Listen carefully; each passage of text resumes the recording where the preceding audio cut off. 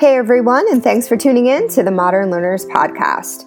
If you're listening today, it's because you understand we have a real need for change in our schools and that we owe it to our learners to think differently about what school is and what it could be. If you're someone who is in a position of educational leadership where you aspire to be and you want to surround yourself with others doing the difficult but vital work of igniting school change, we invite you to join us in Modern Learners' newest community, Change Leaders. I'm Lynn Hilt, the Community Manager of CLC, and our space can help ensure you're using your professional learning time to the fullest. CLC offers carefully curated content to help you find signal among the noise, thought-provoking questions and discussions with inspiring community members who are serious about change, live events and access to the Modern Learners team, and a circle of critical friends who will help you kick off change efforts in your schools. Visit changeleaders.community and click subscribe to request your invitation to CLC. After doing so, we'll be in touch about how you can join in our movement, and we are so confident that you will find incredible value in making CLC your preferred learning destination that we offer a 30-day money-back guarantee. We look forward to continued learning with you. So is instruction necessary at all in schools? That's a pretty heady question that our friend Gary Stager asks in this, our latest Modern Learners podcast, and as you'll hear, he makes a pretty good case that it's probably not. Hey everyone, I'm Will Richardson, your host, and this is no doubt one of our most thought-provoking episodes as Gary dives deeply into the craft of teaching, how learning happens, appropriate pedagogies, and how change has happened over the last quarter century of technology and the web. And it's one of those conversations that left me thinking hard about our work in schools and about my own work with school leaders, and I know it's going to make you think as well. Just a couple of quick reminders. Change School 5 starts in early June, so if you're listening to this in May 2018, please head on over to change.school and check out the details. Actually, if you're listening to this at any point, go to change.school and check out the details as we have more cohorts coming up. Some of the best work I've ever done. Really excited that we're gearing up again for number 5, and we'd love to have you join us in whatever cohort is right for you in terms of timing. And also, don't forget to dig around our newly refreshed modernlearners.com site, where we're building a great resource for anyone who's truly interested in change at a high bar level. There's so much great thinking and practice out there right now, and we're trying to curate it to make sense of it, and we hope to see you there as well. And finally, as always, if you enjoyed this conversation with Gary, or if you enjoy any of our podcasts, why not tell your friends and colleagues, and head on over to iTunes, give us a rating and a review. We're always interested in your feedback, and we would love it if you help to spread the word. So thanks again for listening, everyone. Really hope you enjoyed this conversation with Gary Stager, and we'll see you at Modern Learners or elsewhere online.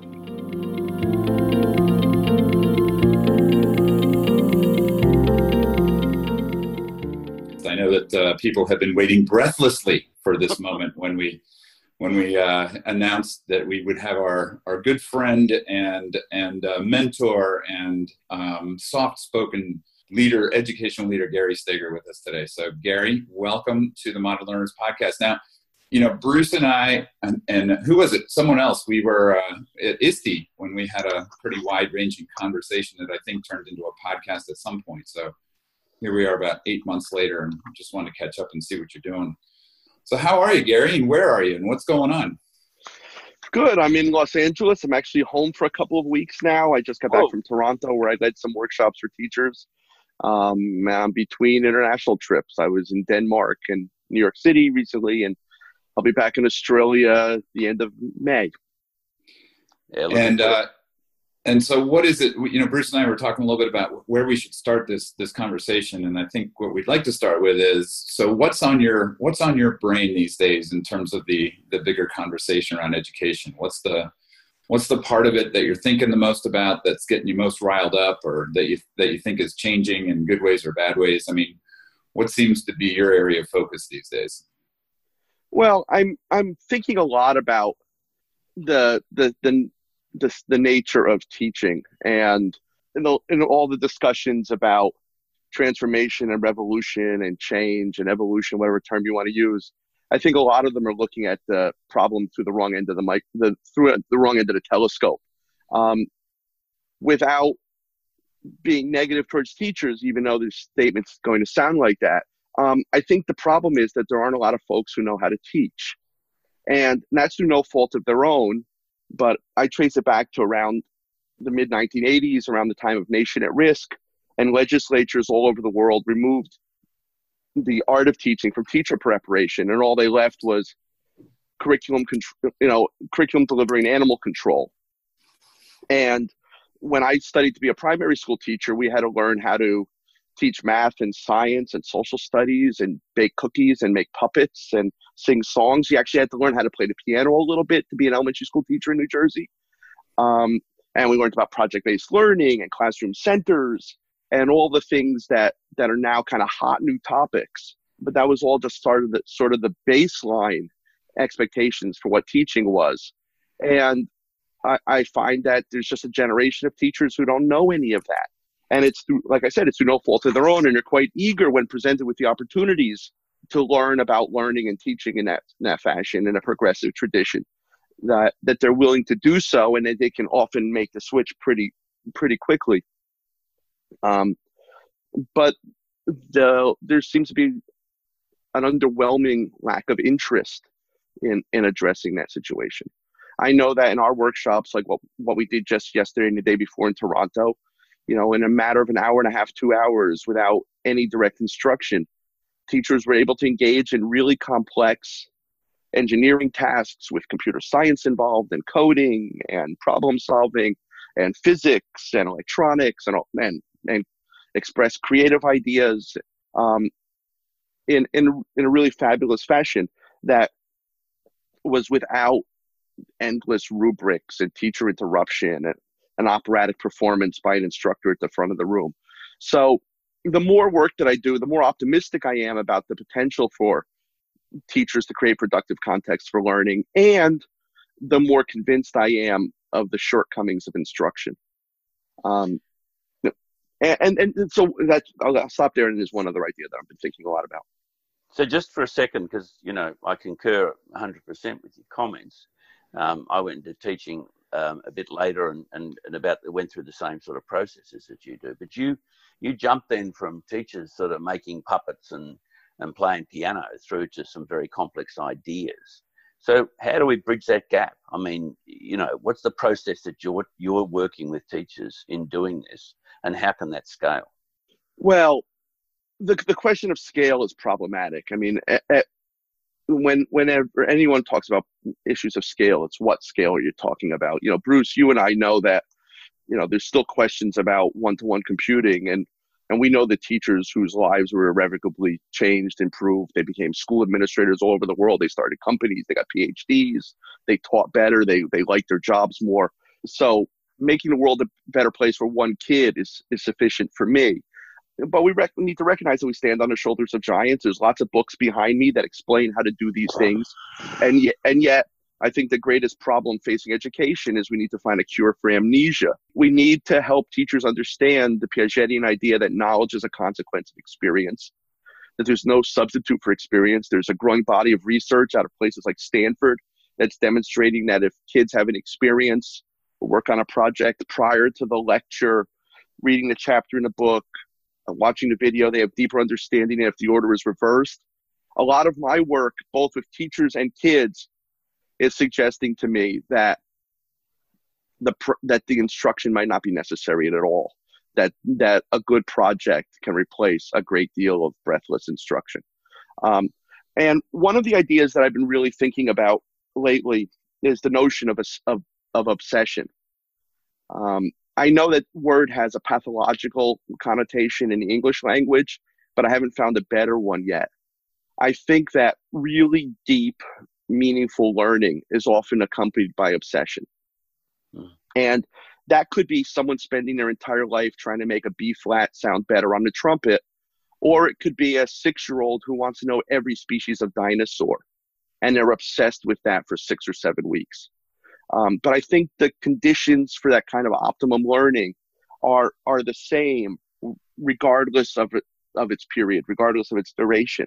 And so I'm intrigued by the question of how can we create experiences, contexts in classrooms where kids can discover things that they didn't yet know they love, and be able to really fall in love and express that love for a particular skill or domain of knowledge. Is that possible with a curriculum, do you think? Well, curriculum is so arbitrary, and so arrogant. This notion that someone somewhere has decided what you need to know when you need to know it probably makes what I just described difficult, if not impossible. Right. But there's this other problem of curriculum that I've recently encountered, which is the big curriculum. So we're going to teach kids coding from K to 12 or P to 12. Well, great. There's no greater champion of kids learning how to program computers than I am. I think that it gives kids agency over an increasingly complex and technologically sophisticated world. I think every kid should learn how to program, and they should do it across the curriculum. But when you make a K-12 goal for that, first of all, you assume that you know what an 11th grader would be able to do with coding if they had spent 10 years doing it prior to that. And I don't have a crystal ball. I have no freaking idea. So when you create a curriculum, you invariably create assessment to accompany that. And as a result, you're creating a curriculum with assessment that has no actual benchmarks. It's not rooted in any actual experience. So what you do instead is you make arbitrary decisions and you overly focus on vocabulary. So you see computer science curricula for first graders that say kids will identify an algorithm, and you teach if in second grade and then in third grade. And sometimes I've seen in national curriculum documents in 11th grade, kids will learn to save a file. And I like to remark that if you're in 11th grade and you haven't saved a file yet, then you've probably never done anything that matters to you.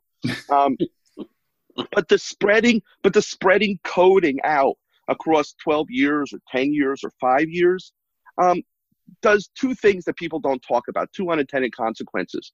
And one of the problems that I think we often have in education is we don't think about the consequences of our actions and of our policy statements and our decisions. So one is, if you say something has 12 years, then we can always make it mañana. We can always get to it next year. So there's no sense of urgency. And the second problem, when it comes to a skill like computer programming, the kids never develop enough fluency to be able to use it to solve real problems. So that if you've spread this body of ideas and experiences out across too much time and space, you make it impossible for the kids to ever become good at it. And that's kind of a paradox that on its face, it seems like, well, we're going to commit to this over 12 years. More must be better. But I'm not so sure when it comes to developing skills like programming computers that the approach I experienced in 1975 in Wayne, New Jersey wasn't better than much of what we're doing today, which was every 7th grader took a 9-week programming class. And you made sure that for 5 days a week, for 45 days or something, every kid had a similar experience that then they could either focus on or move away from, because I'm not a big fan of coercion in any form. I think curriculum is the most dangerous idea in education. And it's not a matter of bad curriculum or good curriculum. It's a matter of me having the audacity to suggest what you should teach and know on a particular date. So, but let's get to the heart of that, because, Will and I can see the logic of where you're going with this, and an awful lot of people who are watching this and listening to us would support your thinking. But there are also, as you know, an awful lot of people who shriek at the lack of control and authority and they're going to lose in a classroom. And they start thinking of the randomness of the experience for kids. And for some reason, they aren't able to visualize or conceptualize where you're going with it. How do we make sense to those people who yearn for that control? They need different experiences. This comes back to this Piagetian idea again, that learning, teaching, curriculum development, even assessment, the notion that knowledge is a consequence of experience is paramount. I had an experience recently where I visited a school and they wanted me to see all the fabulous things the school was doing. And there were really lovely teachers who loved their kids and loved their school, and they were committed to their work, and they had a lot of technology and a lot of support. And I saw endless missed opportunities. So at the simplest level, having a critical friend would be nice, to be able to say, hey, why don't you tweak this a little bit? Hey, what you doing? Why don't you consider it another way? But there was one unit in particular, actually two anecdotes worth sharing. One was, seventh graders had a pneumatic unit. Okay, they're learning pneumatics. I don't know why. It wasn't connected to anything else, but okay, they're learning pneumatics. So tell me about the pneumatics unit. Well, we were using design thinking. So the kids were identifying the problem, and they were interviewing potential customers, and they were sketching and drawing plans for their pneumatic machine that would address that problem. And then the teachers passed out kits, and the kids followed instructions to build a pneumatic machine. So I'm already not clear what all of the preliminary stuff was for. The interviewing the customer and identifying a problem and a pain point and drawing sketches and plans and such. And the kids built the machines, and they were pretty good. And then I said to the kids, thanks a lot, kids. That's terrific. If you don't mind, I'd like to beat up on your teachers for a moment. Because what I left out was what followed the building of the machines was they had to make a brochure. Because you always have to make a brochure. The brochure is the number one priority on any kind of project-based learning. Now, why do the kids need to make a brochure? Not because it adds any actual value, but because the teacher isn't paying enough attention to the learning of their kids or is too insecure in being able to justify the work of the kids to a superior who wants to know what did they learn. And when I was taught to be a teacher, when we had to learn how to play the piano and make puppets, we also were taught explicitly how to write, what to write in your plan book if you wanted to play Scrabble for 3 months, of how you could take any activity and find 50 or 60 standards you were satisfying. And teachers don't know how to do that anymore. So as a result, as we remove agency from teachers, they become less thoughtful in their practice because they just have a faith-based relationship with the textbook. And as they become less thoughtful in their practice, the results suffer. So we remove more agency from them and they become less thoughtful and the results suffer. And it's this downward spiral. So I said to the teachers, look, if the brochure adds value, make a brochure. But I've been in a lot of presentations where the kids show their brochure and then have to tell me how much their imaginary machine would cost. And they giggle through it because they know what a fake activity this is. And then I asked the teachers, what's the greatest, most scarce resource in schools? And they all said in unison, time. And if time is the scarcest resource, then we should be precious with it. We shouldn't waste it on make-work activities. That if the teachers got to know the thinking of their kids, if they embrace the idea of the educators of Reggio Emilia, that the highest role of a teacher is to be a researcher, to understand the thinking of each kid, to make private thinking public, invisible thinking visible, then they would know what the kids were learning. And if, God forbid, anyone ever asked them to tell them what the kids were learning, they'd have the ability to do so. The other quick anecdote is, met a group of kids, 5th or 6th graders, who won a contest programming an app. Well, why do we make kids program apps? Because we think they'll become billionaires. But okay, put that aside for a minute. The kids made an okay app. The programming was pretty good. And then I asked the kids 2 questions. I asked, what else have you made? And they stared blankly at me. And then I asked, and what else would you like to make? Or what would you like to make next? And in unison, these 5 or 6 girls turned to look to their teacher for an answer. And that kind of broke my heart and reminded me of how inauthentic the task was, how little ownership and appropriation they had of what they had done, how tenuous what they learned probably was. Because the best projects are generative.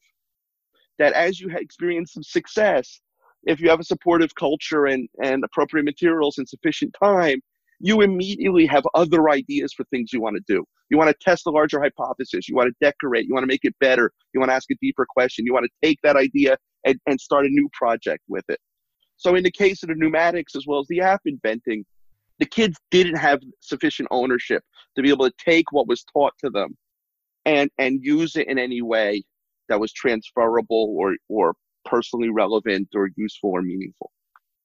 And the last thing about that, then it occurred to me that with the pneumatic unit, for all the planning and the rubrics and the steps and the brochure, they could have reduced that entire unit to 4 scraps of paper and a hat that said, push something, pull something, lift something, throw something. And if you had put the materials out and kids had randomly chosen one of those 4 scraps of paper, they would have far exceeded the expectations of the way that the curriculum was developed. This has been a pretty shallow conversation for the last 15 minutes, Gary. Not a lot of new ground that we've been covering or making anybody think or anything. But it seems like what you're saying is that a teacher's role then should be to create the conditions for obsession to happen, but that teachers really don't know how to do that. And that it's more than simply having leadership say, you do what you want, right? Give them. Yeah, it's more than genius hour. Giving teachers, no, but you talk about all the agency that's being taken away from teachers. Right, it's more than simply leaders saying you have the agency. Because I've talked to a lot of teachers that have said, well, we have a lot of license. We can do the things that we want to do. Yet they don't really rise to the types of things that you're talking about. So what is it simply beyond permission that needs to exist in order for those conditions for obsession to be created for kids to really do powerful things? I think a lot of this involves love of yourself, love of your students, love of some hobby or field of endeavor or intellectual domain. That's one of the reasons why I love hanging out with jazz musicians. I was at the Kennedy Center last week for the NEA Jazz Masters Awards, and you go backstage afterwards and you see 3 generations of musicians who love each other, and even if they've never met before, and they have a shared love for this cultural phenomena that they've lovingly committed their lives to. So that's part of it. And I think a related issue is that not enough adults have experience with what greatness looks like, feels like, tastes like, sounds like. That whether it's proximity to people who are good at what they do. Teachers who are great at what they do are largely transparent about their practice, so that the kids are let in on the decisions that are being made to create a more productive context for learning, to engage more kids, to create the conditions for obsession. But very few teachers and adults, for that matter, in our culture have experience with what greatness looks like. I think a lot about, there was a chancellor of the New York City schools for about 2 minutes, 25 years ago, named Harold Levy, who was a Wall Street guy, and he got fired by Giuliani.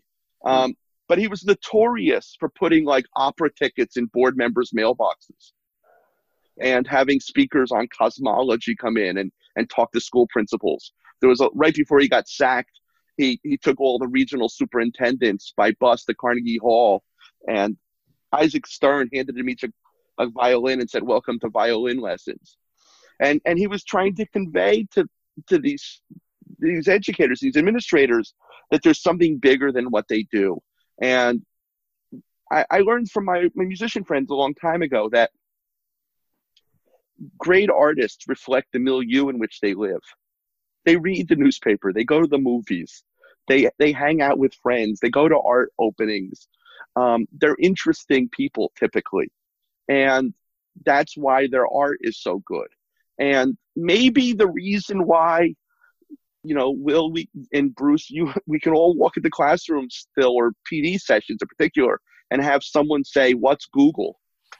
Or, "I've never heard of Amazon before," is sort of indicative of the fact that teachers, for some reason, have this sort of monastic lifestyle that's depriving them of understanding all of the opportunities and riches of the milieu in which they live. I often say, it's a cheap throwaway line, but you can't possibly teach 21st century learners if you haven't learned anything this century. So this obviously leaves an opening for, I think, one of the most ambitious and daring initiatives that I think have been launched across the education sector in the last decade, and that's the institutes that you run in Manchester each July, Constructing Modern Knowledge. Now, that is your effort, as far as I can see. That's your intent to try and address this issue, not at scale of tens of thousands, but pulling couple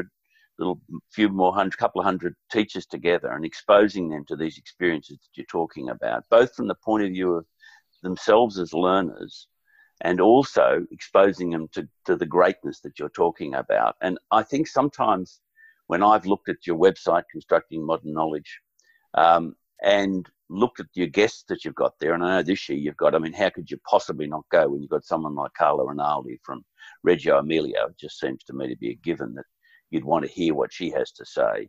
but also you've always had, jazz musicians and as you said, people who have this commitment to greatness, who exude this obsession you're talking about, to help teachers see that modeled and understand the sorts of things you're talking about. Is that a reasonable representation of what's motivated you to put so much time and energy into driving constructing modern knowledge?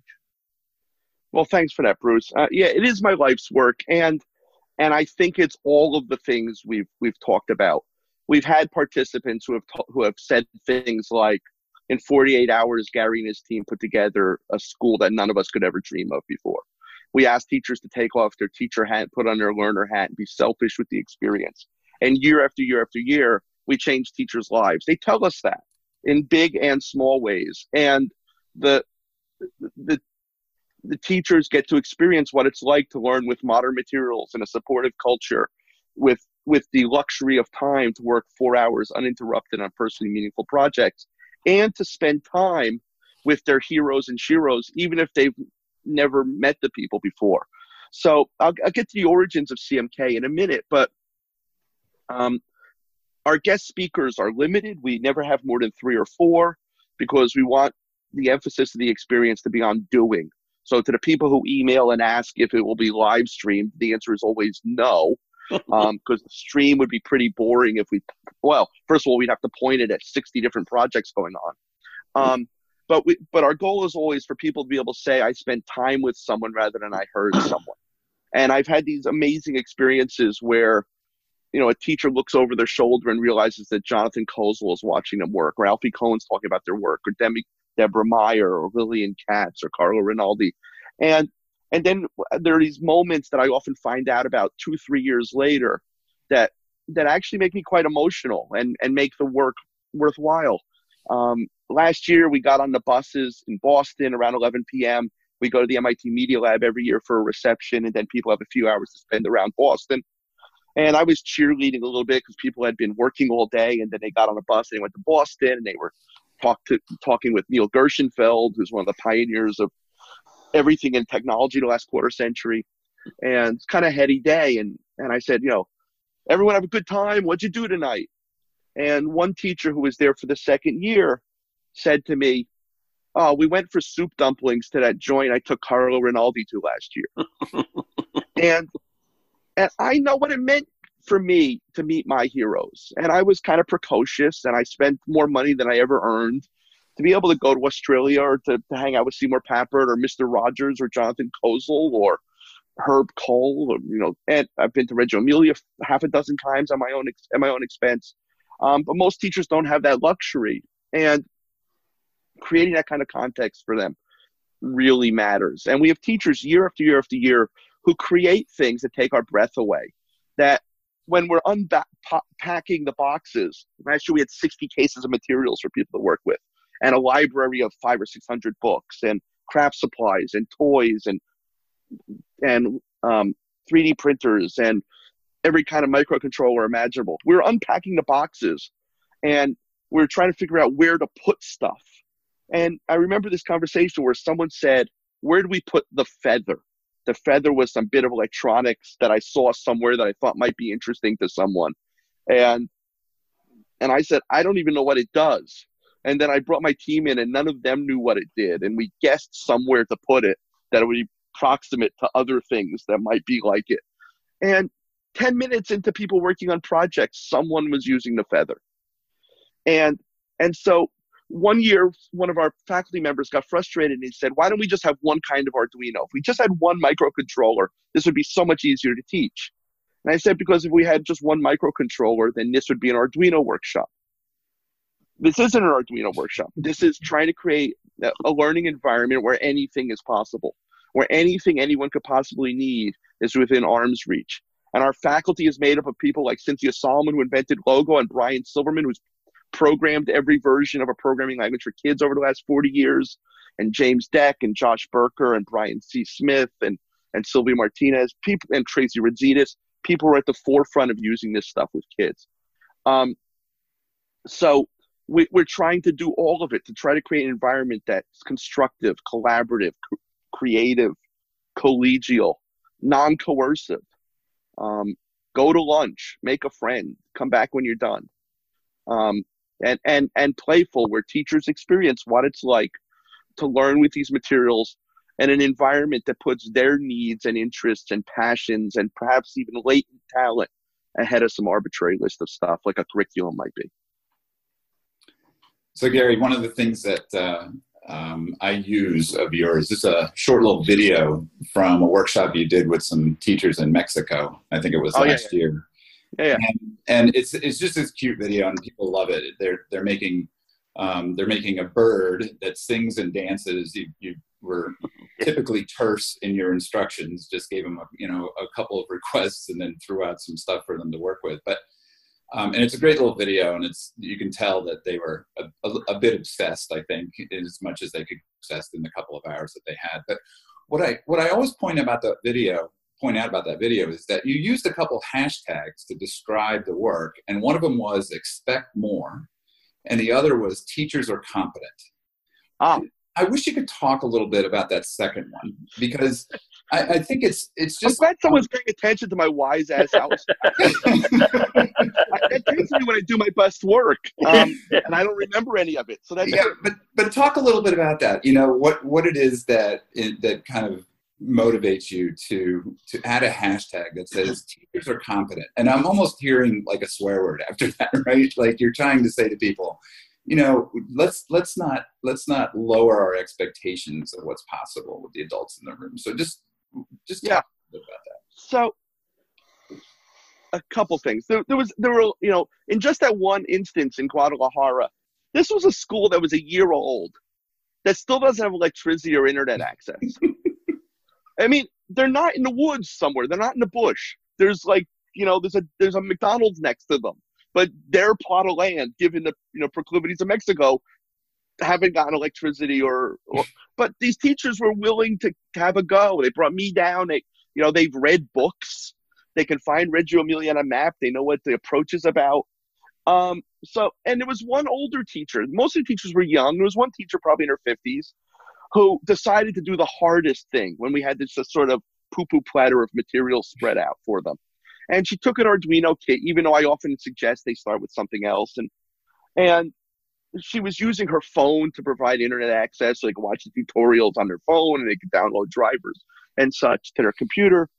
And they were having some success. But the part that really thrilled me was her son is a professional engineer.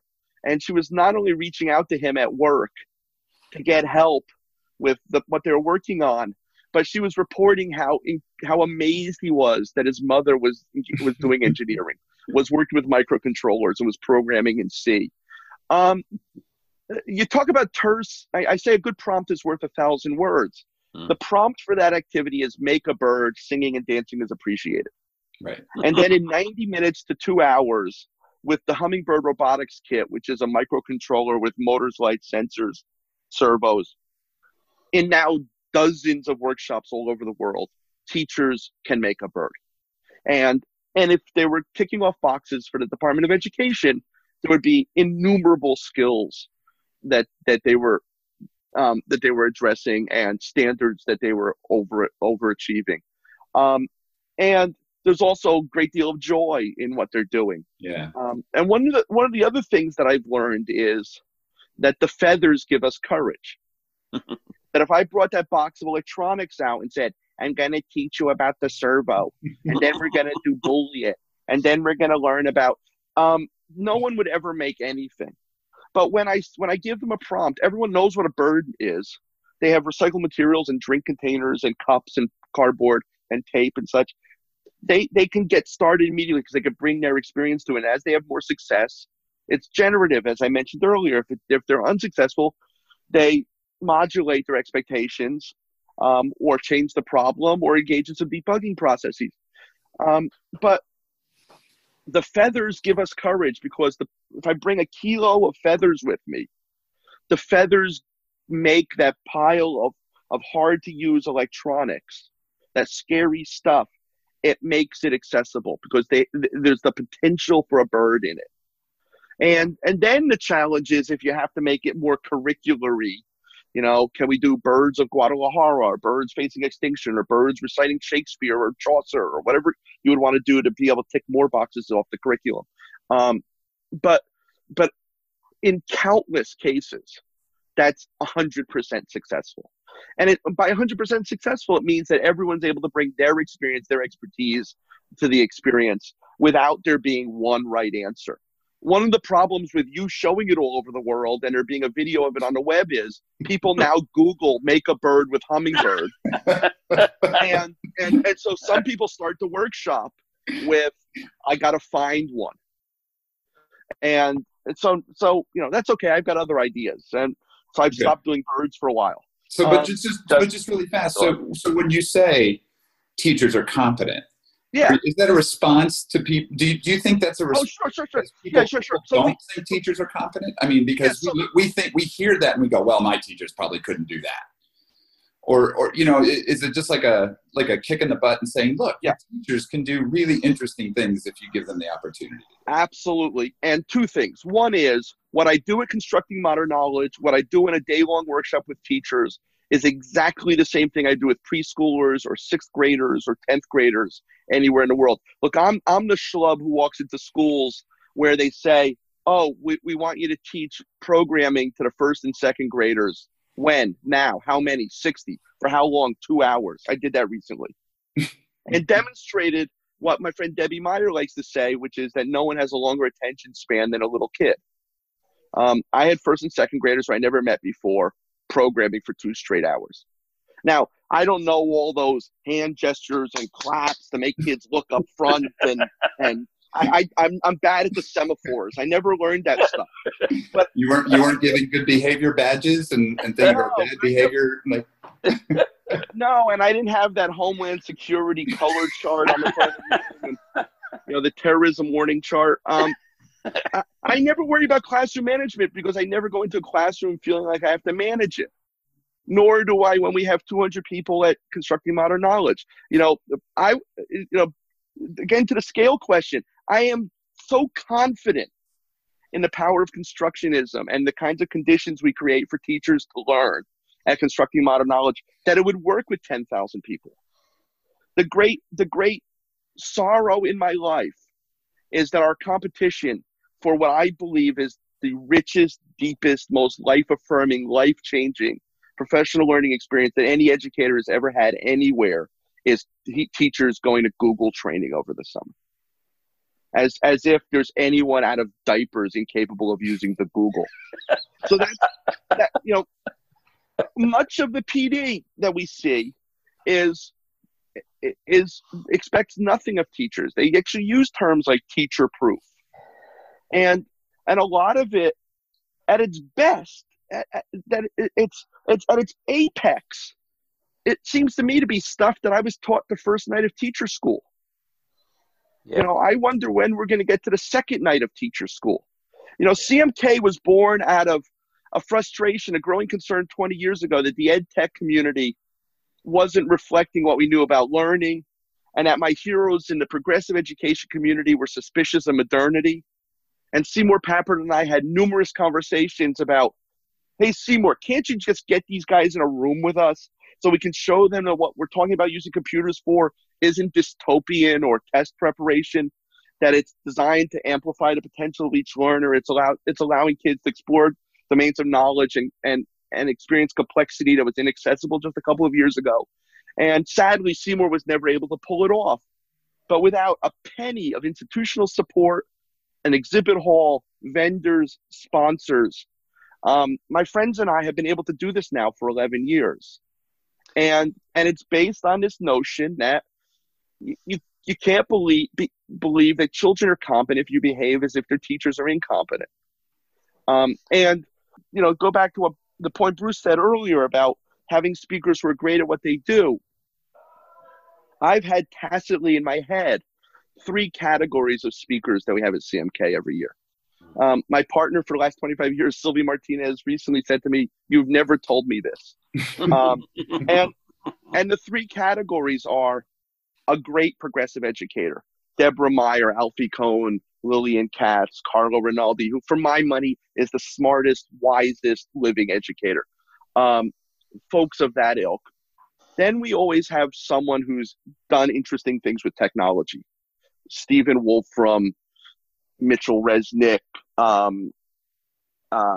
this year Eric Rosenbaum, Ji Key, who invented circus stickers, Eric Rosenbaum, who invented the Makey. And then we have a third category, which is people who are exceptional at what they do, and what they do wasn't something your guidance counselors told them was an option. So that's where we've had 88-year-old jazz musicians playing with 22-year-old jazz musicians, where we've had astrophysicists and historians and treehouse designers. And this year we have Paulie DeMeo, who's the carpenter on Extreme Home Makeover, so that the teachers can experience greatness, the power of technology to amplify human potential, and what it means to teach and learn in a way that matters for kids and adults. So, Gary, there's no question CMK is one of your obsessions, and Will and I continually share, our feelings about the work that comes out of that, and celebrate what you've been able to achieve through that. But there are a couple of things I want to say about it. So, the first thing is you did take this on your own, and we can both speak personally to what you've done to make this happen. A lot of people, I think, look at CMK and Constructing Modern Knowledge, and they wonder, well, as you said, who's underwriting this? I've seen you cart, hundreds of boxes of goods so that people can have these experiences that you're talking about, because you can't artificially create them. You've got to actually have the stuff, and you've spent the money and the time and the freight bills and everything to make that happen. But there's a couple of comments I want to make about what you do. The first thing is, in this discussion here today, I have heard you say, I have learned. And a lot of people say to me, oh, Gary's good, but he's got a lot of opinions, I'm saying, hang on. The guy's one of the best learners I've ever met in my life. And you do that all the time.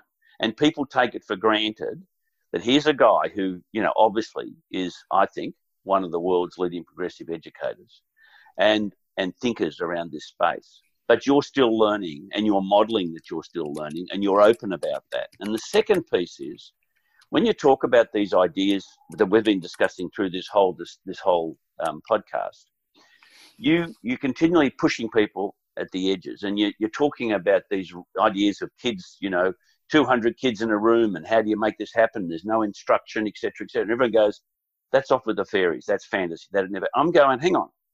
You walk the talk. And you're one of the, I think, rare people who not only talks about these things, but makes them happen. You don't get up and just prance around the world talking off a stage. You get down and dirty, and you work with teachers, and you work with kids, and you work with policymakers.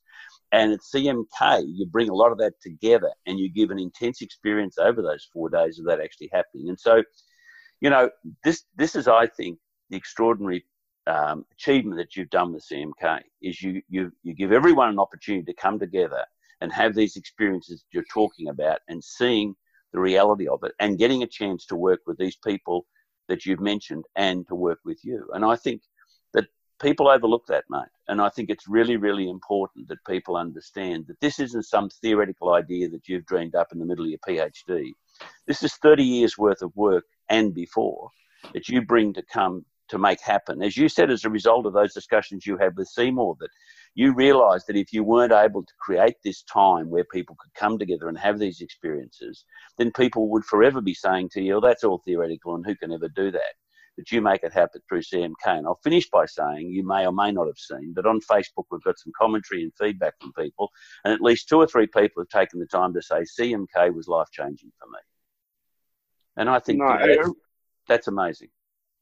No, thank you for that. I mean, I don't know what the alternative is. I often say we're not in linoleum sales. This is about kids. And what we do matters. And, Jonathan Kozol likes to say, you're only 7 once. We need to have some urgency about this. There's another audience for CMK that's been kind of on the down low, which is these progressive educators who I bring to participate. When Deborah Meyer sees what teachers can do with computers in the kind of spirit of what all of us have been about and what I learned with Seymour Papert over 20 years, and says, this is wholly consistent with my life's work. Or Alfie Kohn signs his kid up for a Scratch workshop. Or Carlo Rinaldi, who's the finest early childhood educator in the world, and a lot of early childhood educators are hysterical about modernity. And 45 minutes into CMK turns to me and says, this is a miracle.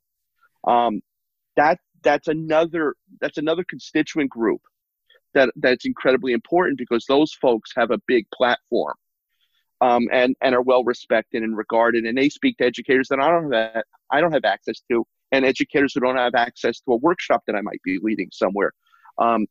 So that's been really important as well. That, as I often say to teachers, if you're an educator, you're educating all of the time, and everyone. The kids you're lucky enough to serve in your classroom, your colleagues, your superiors, the guy on the bus next to you, the idiot at the bar, the next stool over. You have a responsibility to share what you know with others to help them join you in making the world a better place for kids. So that's why I do all that I do.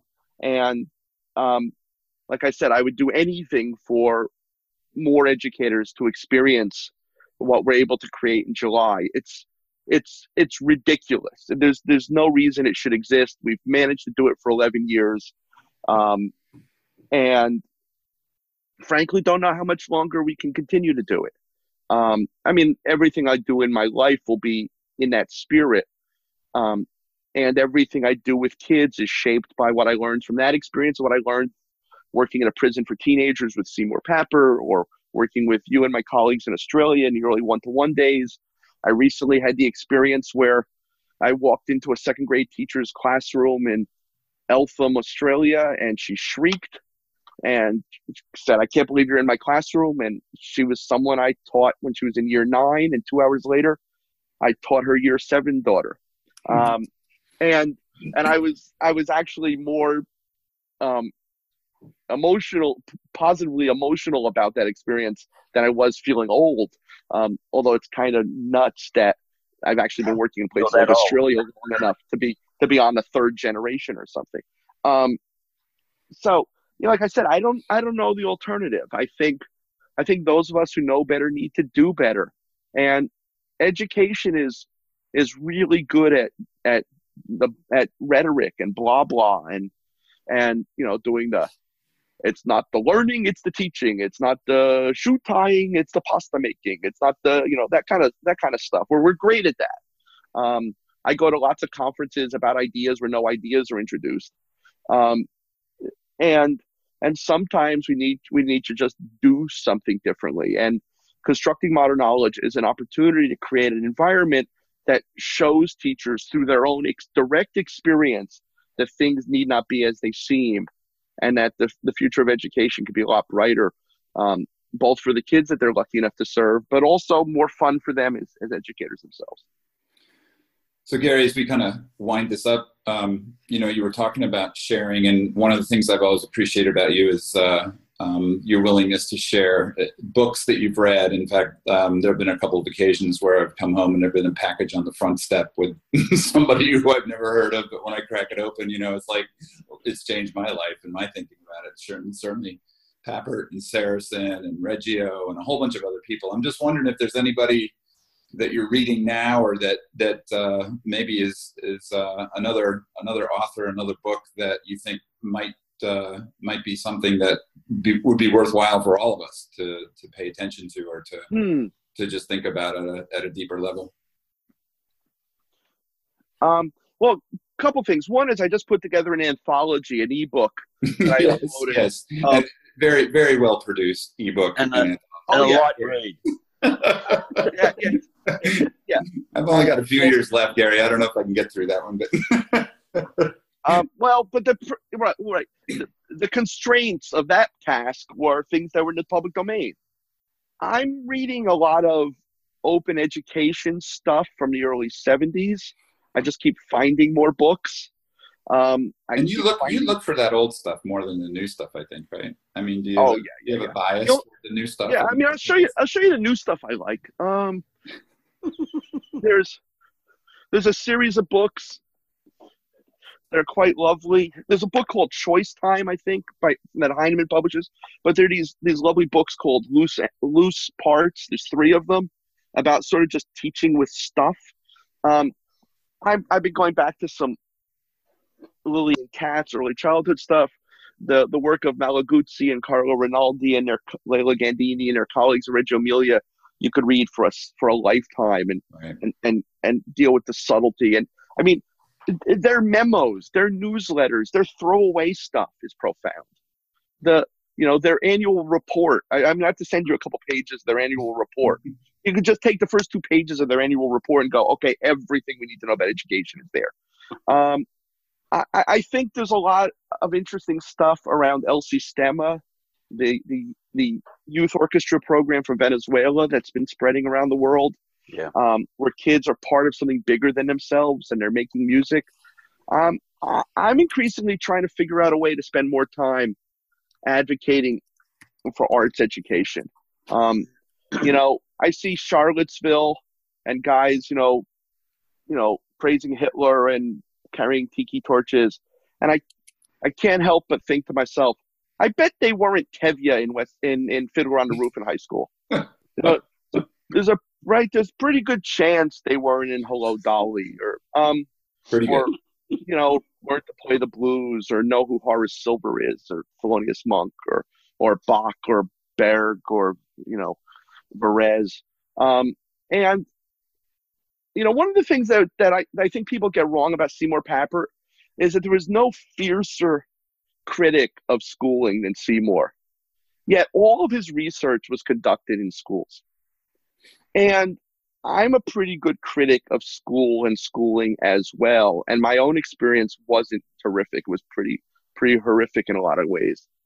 But the stuff that brings me the most joy and clarity and peace and purpose in my life are things that I learned in a public middle school. I learned to compose music and play the trumpet and program computers. And I'm incredibly grateful for that stuff. And I'll be goddamned if anyone deprives another generation of kids of those experiences. I like to say that, school has an obligation to introduce children to things they don't yet know they love. And the continuation of our culture and learning what it is to be human and to love things and find beauty and is really, really, really important, along with the fact that apparently everyone needs a good 7th grade social studies teacher.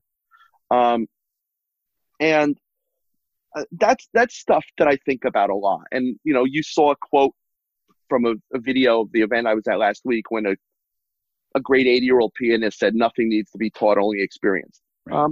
Yep. There are folks in every walk of life who understand Piaget. It's kind of like you go to Latin America or you go to Reggio Emilia and they say, "We get John Dewey better than you get John Dewey."